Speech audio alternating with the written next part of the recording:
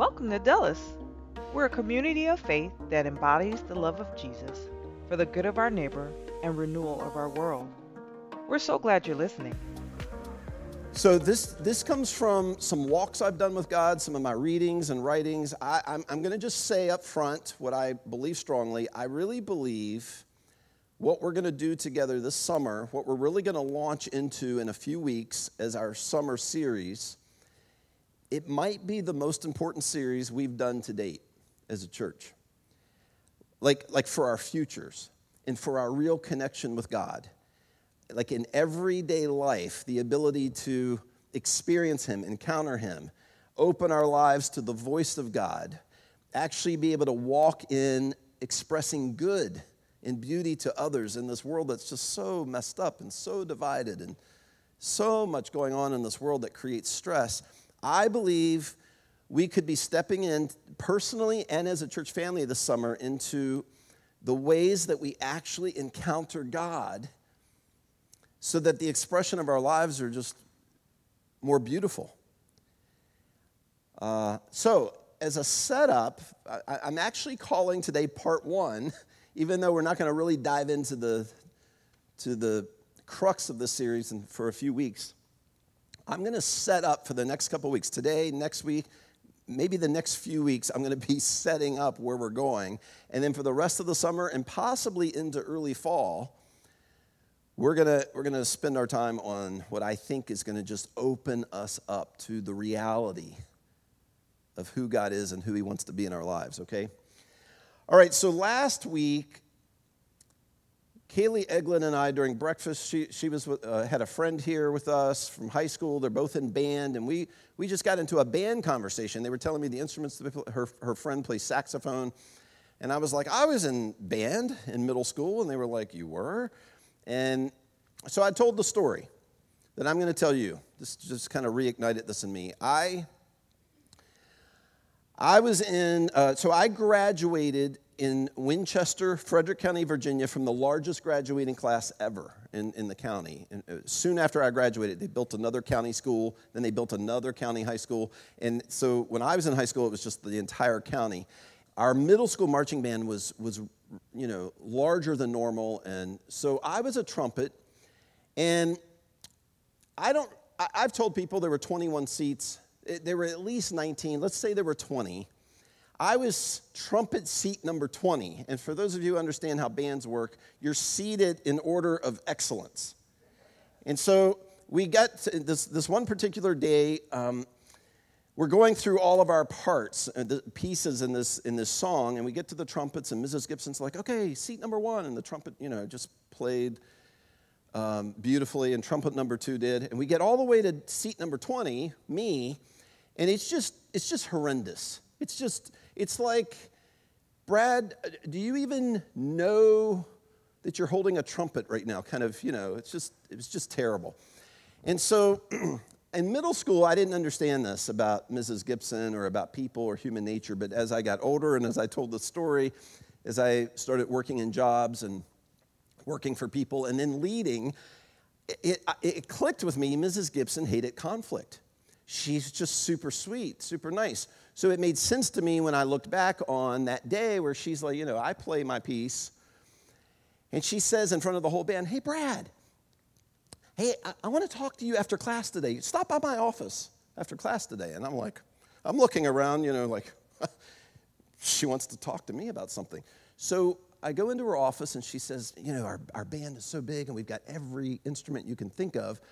We don't have a baritone. We do not have a baritone section. And so I learned that a baritone is like it's larger than a trumpet, kind of sits on your lap, and it's not as complicated as trumpet pieces. It's just sort of a simpler instrument. No offense to you baritone players, it's just, so I'm like, I go home and I tell my parents, I don't know why me, but they've chosen me to start the baritone section. She was like, I just think you would be. So I start this, playing the baritone. No joke, I'm not kidding you. Like 2 months later, we're going through all of our pieces, trumpets, and then we get to the baritones, and there's 3 of us, and I'm seat number 3. And I play my part, if you call it that. It's just terrible. And she does it again. It was like deja vu. She's like, hey, Brad, I've got an idea. Stop by my office after. So I stopped by, and she's like, we got all these instruments. We don't have any tubas. There's no tuba in our band. And I think you would be the one to start the tuba section. And I'm in middle school. I went home like, me? I told my parents, I'm going to start the tuba section. And so a month or two later, we have our symphonic holiday concert on stage.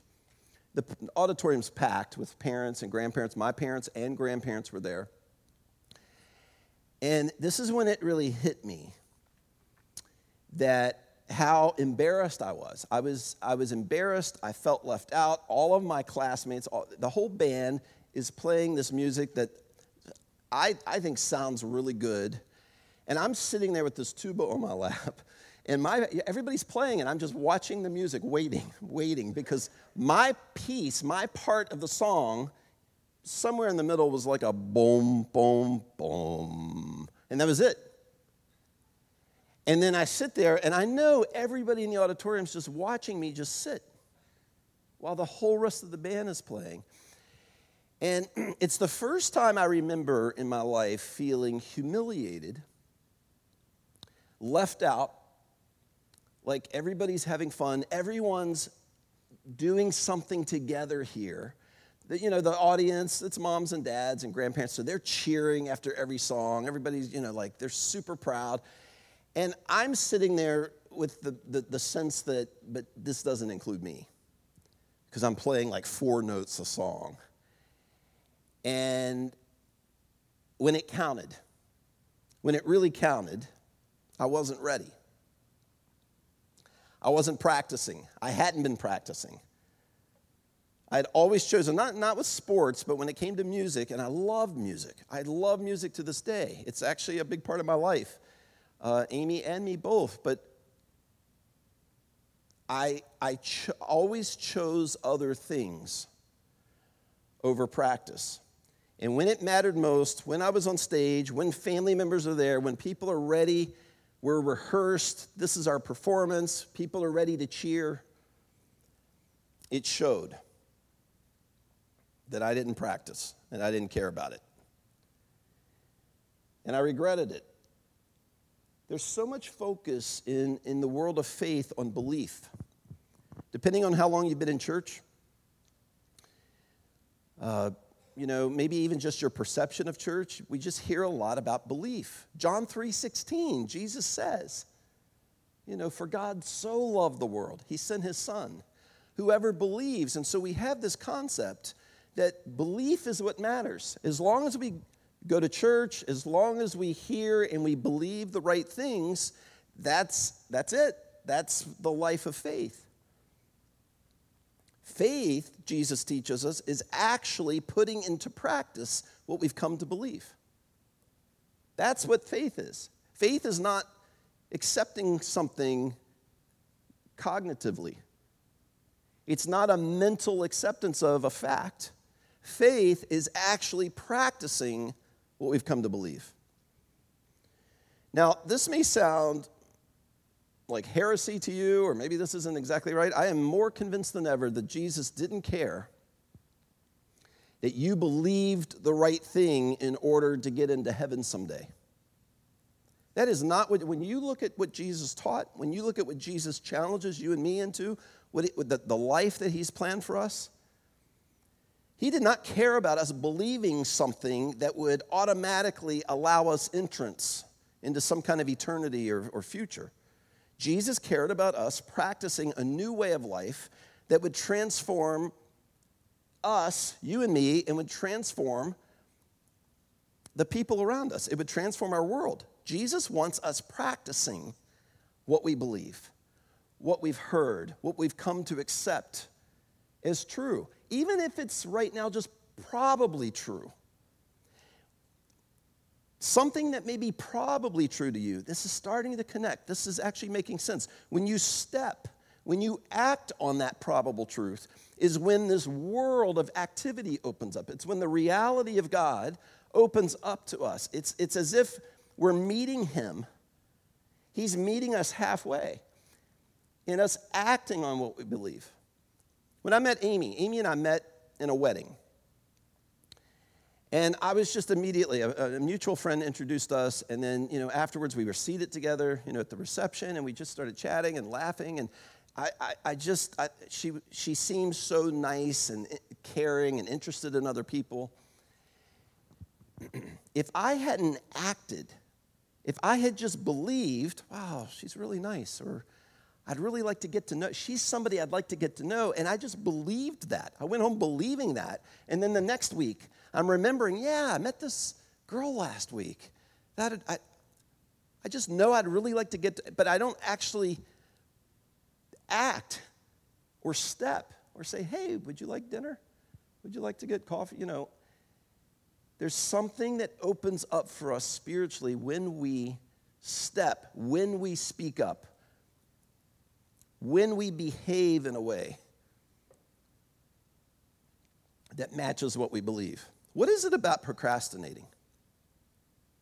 What is it about putting off the very things that make us better or sharper or closer or more successful? And, I'm going to use the word happy. Not that happiness should be the goal of our lives, but there is this desire inside of us, it's human nature, that we want to be happier. We want to be better prepared. Why do we put off or procrastinate sometimes the very things that help set us up, that prepare us for the conversation we need to have? We understand this in America, in the Western world. We understand this about college. We understand this about education and money and earning income. We have this high value on doing what needs to be done to prepare for the income we want to earn. Why do we not see this when it comes to spiritual health? Why is it not ingrained in us that when it comes to actually putting ourselves in a place where we can hear God's voice, we can recognize God speaking and prompting and directing? God is not silent. Regardless of what you believe or maybe trauma or what's happened in your life, in church experiences or faith, or maybe how faith has hurt you, maybe how you've been treated or mistreated, regardless of those things, God is not silent. It is you and I that need to be positioned in a way, we need to act in a way that opens up our heart and minds and lives to the voice of God. And I think for a lot of us, we just grew up, or our perception in society is that I go to church and I listen to encouraging messages, and it reinforces what I believe. And then I'm prepared to go out into the world. I'm prepared to go to work on Monday. I'm prepared to be a neighbor. And it somehow makes me a better person. It's so much easier to put off spiritual health. When it comes to spiritual health, when it comes to positioning ourselves so that we experience and encounter the reality of God, it is easier to put off spiritual health than it is to put into practice who God wants us to be, who He wants you and me to become. So in this series, and we're going to get into some particular practices that are important in my life. Some of you have gotten to know Rudy. Rudy and I have had coffee together quite a few times talking about this. This is a particular interest of his. And we've just been kind of outlining together what are the major practices that really open us up to the reality of God, to encounters, to the experience of God. This takes us to Matthew 7. Okay, so Matthew 7 is the very end of the most famous sermon ever preached. Jesus has just delivered what we know to be the Sermon on the Mount, and this is how it ends. So the Sermon on the Mount is Matthew 5, chapter 6, and chapter 7. This is the last couple of paragraphs of Matthew chapter 7. This is the end. This is how Jesus sums up this counterintuitive series of, you want real life? You want to know how to walk in real life? Well, here in my kingdom, in my realm, walking and living in my presence, this is how you think about enemies. about people who mistreat you. This is what relational health looks like. And it's so counter to what we have been taught in the world. And it's so inspiring and compelling. And the audiences we see at the end, they're just, the crowd is like, this guy is unlike any other teacher. I mean, it's not just wise, there's power in his words. This is how they respond. And this is how he ends. This is the last portion of the Sermon on the Mount. Therefore, everyone who hears these words of mine and puts them into practice is like a wise man who built his house on the rock. If you spend any time around here at Dulles, if you've been with us any length of time, you know that we talk about this text a lot, these words of Jesus a lot.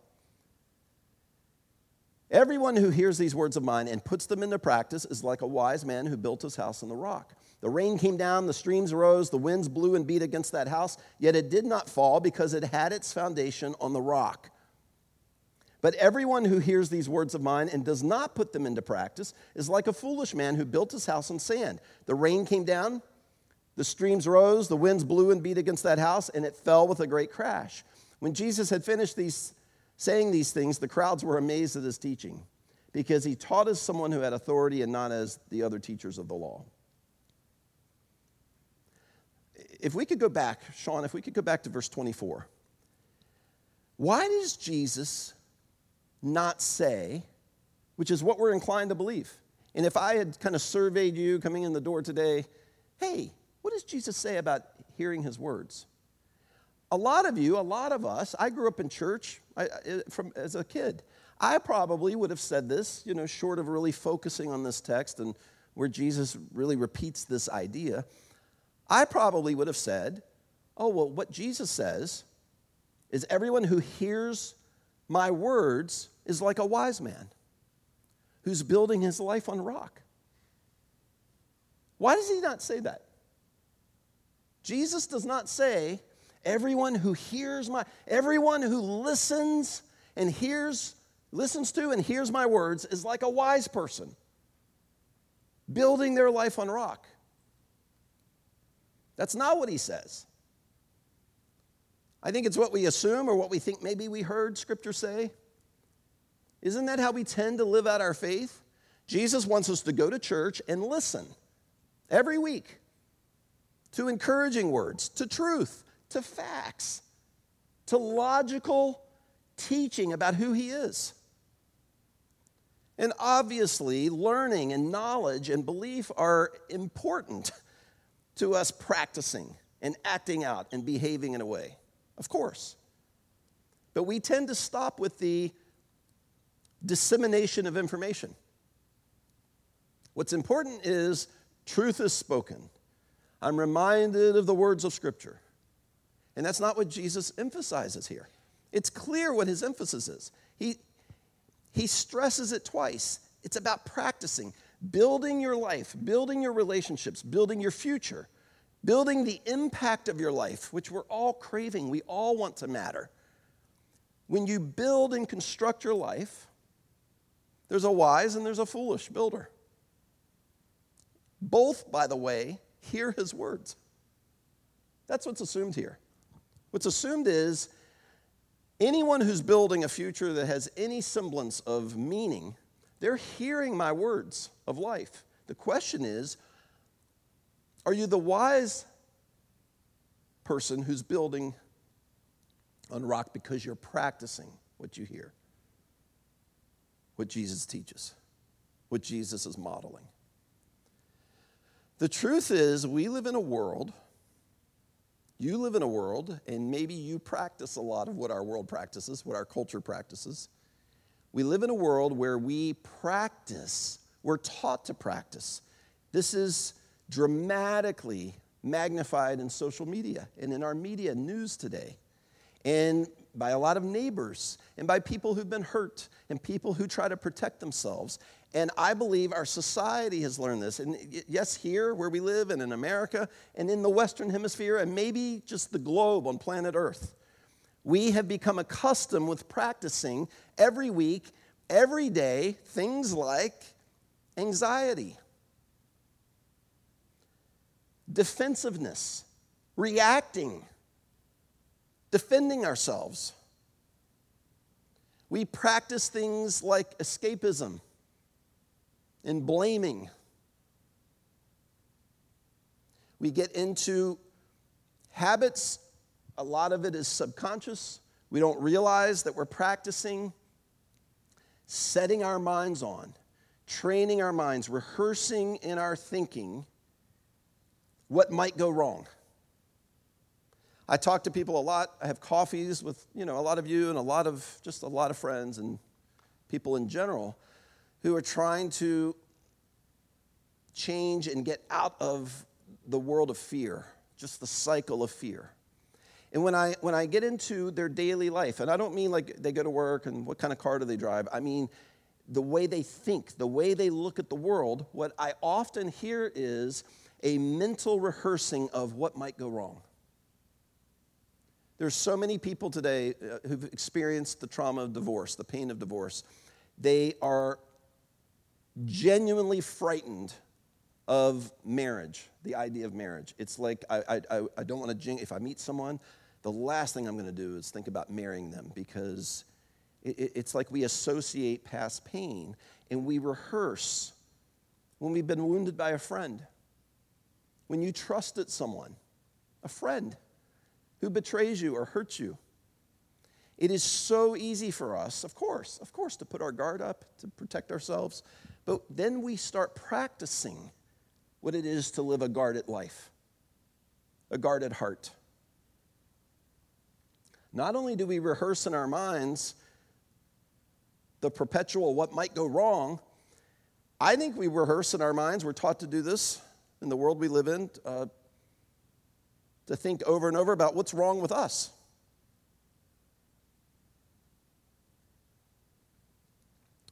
We rehearse controlling conversations, controlling circumstances, controlling what others think of us.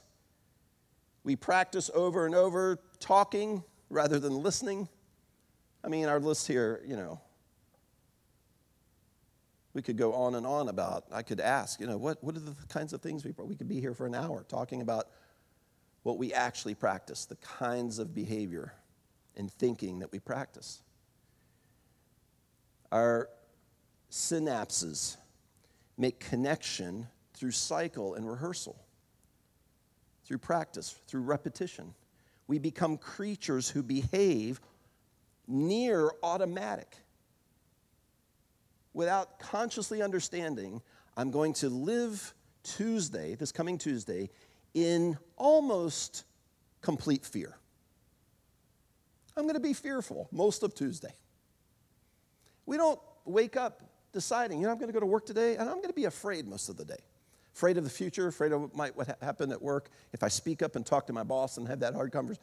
But we do live these perpetual experiences because we rehearse them. And Jesus understands this, and he knows that we were wired to be people who walk in creativity. We live out the image of God, and this is a spoiler for where we're headed.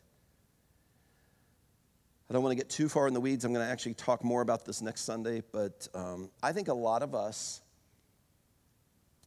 have an image of eternity and heaven that, if I can just be kind of raw here and just say it, that's just rather boring. It's just a boring view of heaven.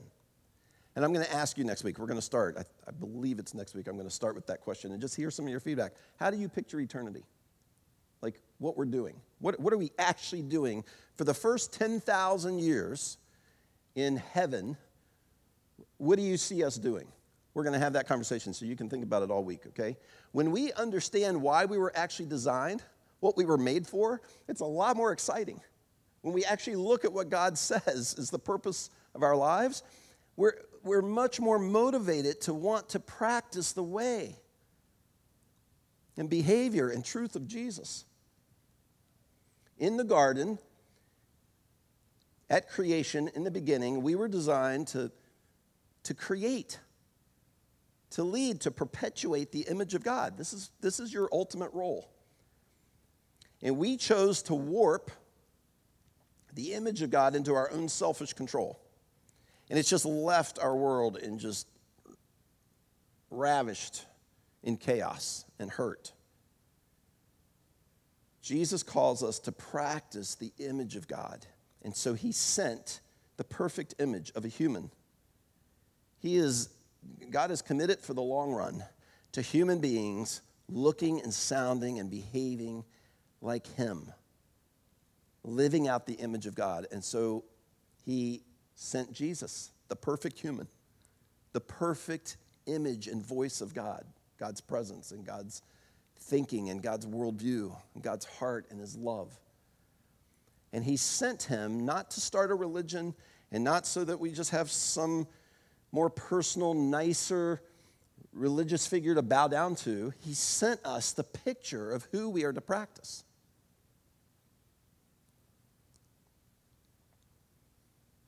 James, this is not going to be on the screen, but James, just one verse in James, and you can note it, James 1:22. This is one of the many, many places. James, who is largely believed by scholars to have been Jesus' brother, his half-brother, who doesn't follow Jesus or believe that he's the Messiah until after the resurrection. Isn't that an interesting thought? He ends up being willing to die for his faith. I mean, what half-brother would give up his life for his brother if he doesn't believe this is the one? He's actually the Messiah. And James writes a letter in the New Testament to the church, and he says, but don't just listen to God's word. You must do what it says. Otherwise, you are only fooling yourselves. This is the second time this morning we've read the word fool or foolish. In Matthew 7, the foolish builder. The man who builds, the person who builds foolishly, Jesus says, here's my words. That implies they go to church a lot. They listen, even take notes. But the foolish person who's not building a future that's going to matter and last and be a safe house and harbor for people during storms, that person, the foolish person, just doesn't practice what I'm teaching. And now James is using the word fool. If you only listen to God's words and not actually do what they say, you're just fooling yourself. You're interpreting yourself as more religious rather than more related, more connected to our source of life. There's so much focus on belief. It's about belief. It's about learning. The Western world is so built on education and knowledge. Jesus did not come here to convince you to believe something that would get you into heaven. He came here to change the way you practice your life so that you begin living out more of the image of who God is. Andy Stanley, we're connected to Andy Stanley's church in Atlanta. We're a North Point partner church, and Andy talks about what faith is and what faith isn't, I think, as well as anyone. He wrote a book years ago. I believe this came out of Deep and Wide. I should have sourced this better. I'm pretty sure in his book, Deep and Wide, he says this: in church history, we've replaced follow me with believe me. We've been teaching and emphasizing throughout much of church history that what matters is believing in Jesus. And of course, believing in him is the start. While belief is easier, Andy says, faith is actually following and practicing Jesus. Okay, just one more point this morning. This is, again, part of our setup to where we're headed later this summer as we dive into this. Putting into practice the heart and way of Jesus places those around you closer to the reality of God. This isn't just about you. Ultimately, your design and wiring and the way you live a fulfilled life and satisfied, truly happy about who you are and your future isn't just about your own encounter and experience with God. It's about how you relate him to others. And as you practice the way of Jesus, those around you will be connected more to the reality and activity of God. So the question becomes, do you practice him? Are you committed to it? Is this something you want to learn? Like, instead of just knowledge, are you interested in joining the rest of us, all of us, joining me in living a life, our goal's not perfection. Our goal's not a life where we don't make mistakes. Our goal is practicing more and more, stepping further and further into the life that looks more and more like who Jesus is. You and I are not asked, I'm going to read this section here that I wrote. You and I are not asked or called by God to make our faith about religious traditions or political agendas. This is so much about what the Western church is aligned with today. We walk into church, and I'm saying we, meaning the collective last few hundred years. Maybe you could go back 600 years. You could even look at a large part of the last 1,000 years. Never has it been more dramatic, I would say, than today in our lifetimes that the Western church is aligned. We think this is right. And by we, I'm not including Dulles because we don't believe this. But the church world believes that what's important is we walk into a church gathering and we practice our traditions, the songs, the specific experiences in our once-a-week gathering that make us feel like we're rooted in the past. That can be important. But when it becomes our primary, or we live out, we practice our political opinions and agendas. And it's just not life-giving. These are churches that are slowly dying. The Western church is slowly diminishing, not because Jesus has lost power, but because we're not practicing Jesus anymore. The world, who's desperate for connection, who's lonely, America's never been more lonely since COVID, at least in our lifetime. I mean, we live in a lonely world. People are craving genuine connection. It's not that Jesus doesn't connect us to a future that is pulsating with life. It's that for the large part, the church is focused on politics today and stating loudly what we believe is best for our country. This is what the Pharisees believed. So much so, they conspired to kill Jesus. If you want our world to change, if you want our world to become more beautiful, if you want our world to experience actual peace and actual unity and beauty that inspires, then our question becomes, are we practicing the way of Jesus? Are we becoming practitioners of who Jesus is? The heart and love of Jesus. I wrote that practicing Jesus inspires, attracts, and changes people and communities. Talking about him does very little. And it eventually turns talkers into lazy, opinionated, and irrelevant religious people. That's what talking does. This is interesting, I think. This has been something that when I think about this topic, and at times when I brought this up, I've referred to this. 3 of the gospel writers, Matthew, Mark, and Luke, repeatedly tell of an ongoing argument that's happening with the disciples. The 12 disciples of Jesus who are in training. Disciple means one who practices the way of another to become like him or her. The 12 disciples have this ongoing, intensifying argument among themselves about which one of them is actually the greatest disciple.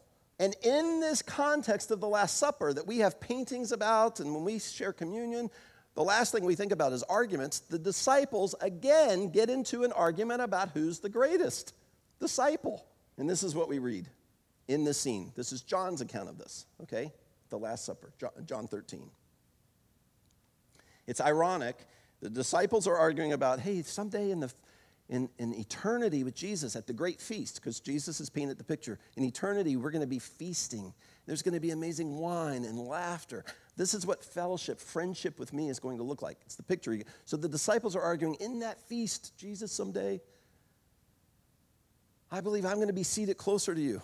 And they're arguing about this at the Last Supper. And it's ironic that going into the Last Supper, there's no servant at the door to wash the feet. This is very customary in Judea.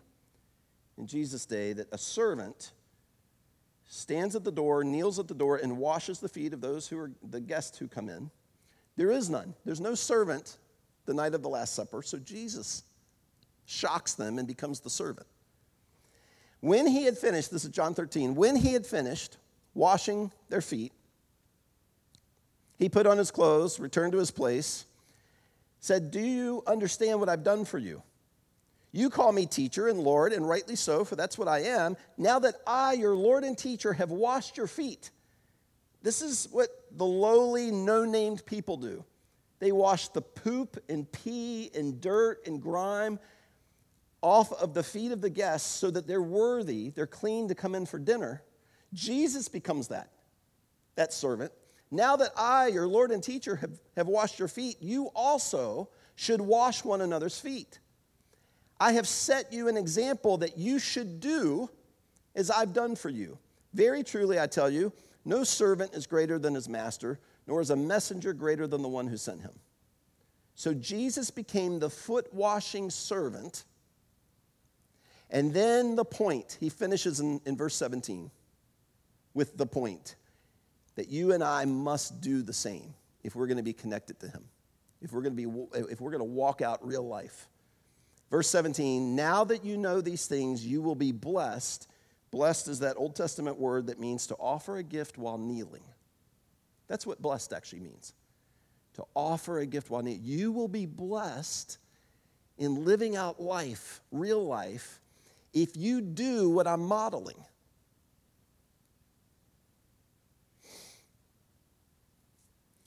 So this summer, and I'm going to invite our band to come close us here, and I'm going to today, the next few weeks, I'm going to challenge you to kind of consider some things, start behaving, start acting in a way that really sets all of us up for where we're headed this summer, okay?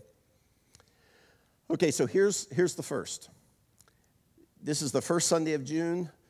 Pastors and churches everywhere dread this month. It's the beginning of the nosedive in church attendance and church giving, and people just kind of check out in the summer. There's articles written about this and books written about it, and when you go to pastor meetups, this is one of the dreaded things that, pastors talk about. And I just want to say, when you vacation this summer, have fun. When you sit on the beach, put on sunscreen, and just have fun vacations and breaks this summer. We break more in the summer. We take long weekends a couple times and get away. Have fun, but don't vacation from God. Don't make the association, we're taking a break, we're getting away, we're going to pull back a little bit. Don't do the same thing spiritually. Instead, dive in with us. If you're traveling, if you're out of town, use our podcast. Our podcast is being listened to by more and more people. It's usually posted by Monday, the next day. This message you can listen to generally within 24 hours. Prioritize it. I grew up in a home where my dad would say, hey guys, remember cassette tapes? He would pull out the cassette tape from church, put it in the tape player in the car, and we would have to sit there and listen to our pastor while we're driving home from the beach. Like, what? You know what? That was so boring for me as a kid, and it was actually life-giving. I watched my dad model that, hey, we went to the beach, we went away, we did these fun things, but I am not going to detach from God's words and what our church is doing together and what he's doing in us as a movement, together as a church. So don't vacation from God this summer. When you're in town, prioritize this series together. We're going to become practitioners and practice and experiment with what living out the way of Jesus actually looks like. Connecting with him. All right, if you don't know where to start, like, man, I feel so empty or I've been disconnected from God, read one of the gospel accounts this summer. Read Matthew or Mark or Luke or John. Maybe read 2 of them, 3 or 4. It's okay if you run into questions. Write your questions down. All right, before our band closes us here, I'm going to pray 2 verses from Philippians. Okay, and this will be on the screen. And if you want to screenshot this and pray this throughout the week, you're welcome to join me. Finally, brothers and sisters, whatever is true, Paul says, whatever is true, noble, right, pure, lovely, admirable, if anything is excellent or praiseworthy, think about those things. Set your mind on these things. Whatever you've learned or received or heard from me, Paul says, whatever you've seen in me, put it into practice. And the God of peace will be with you. Amen.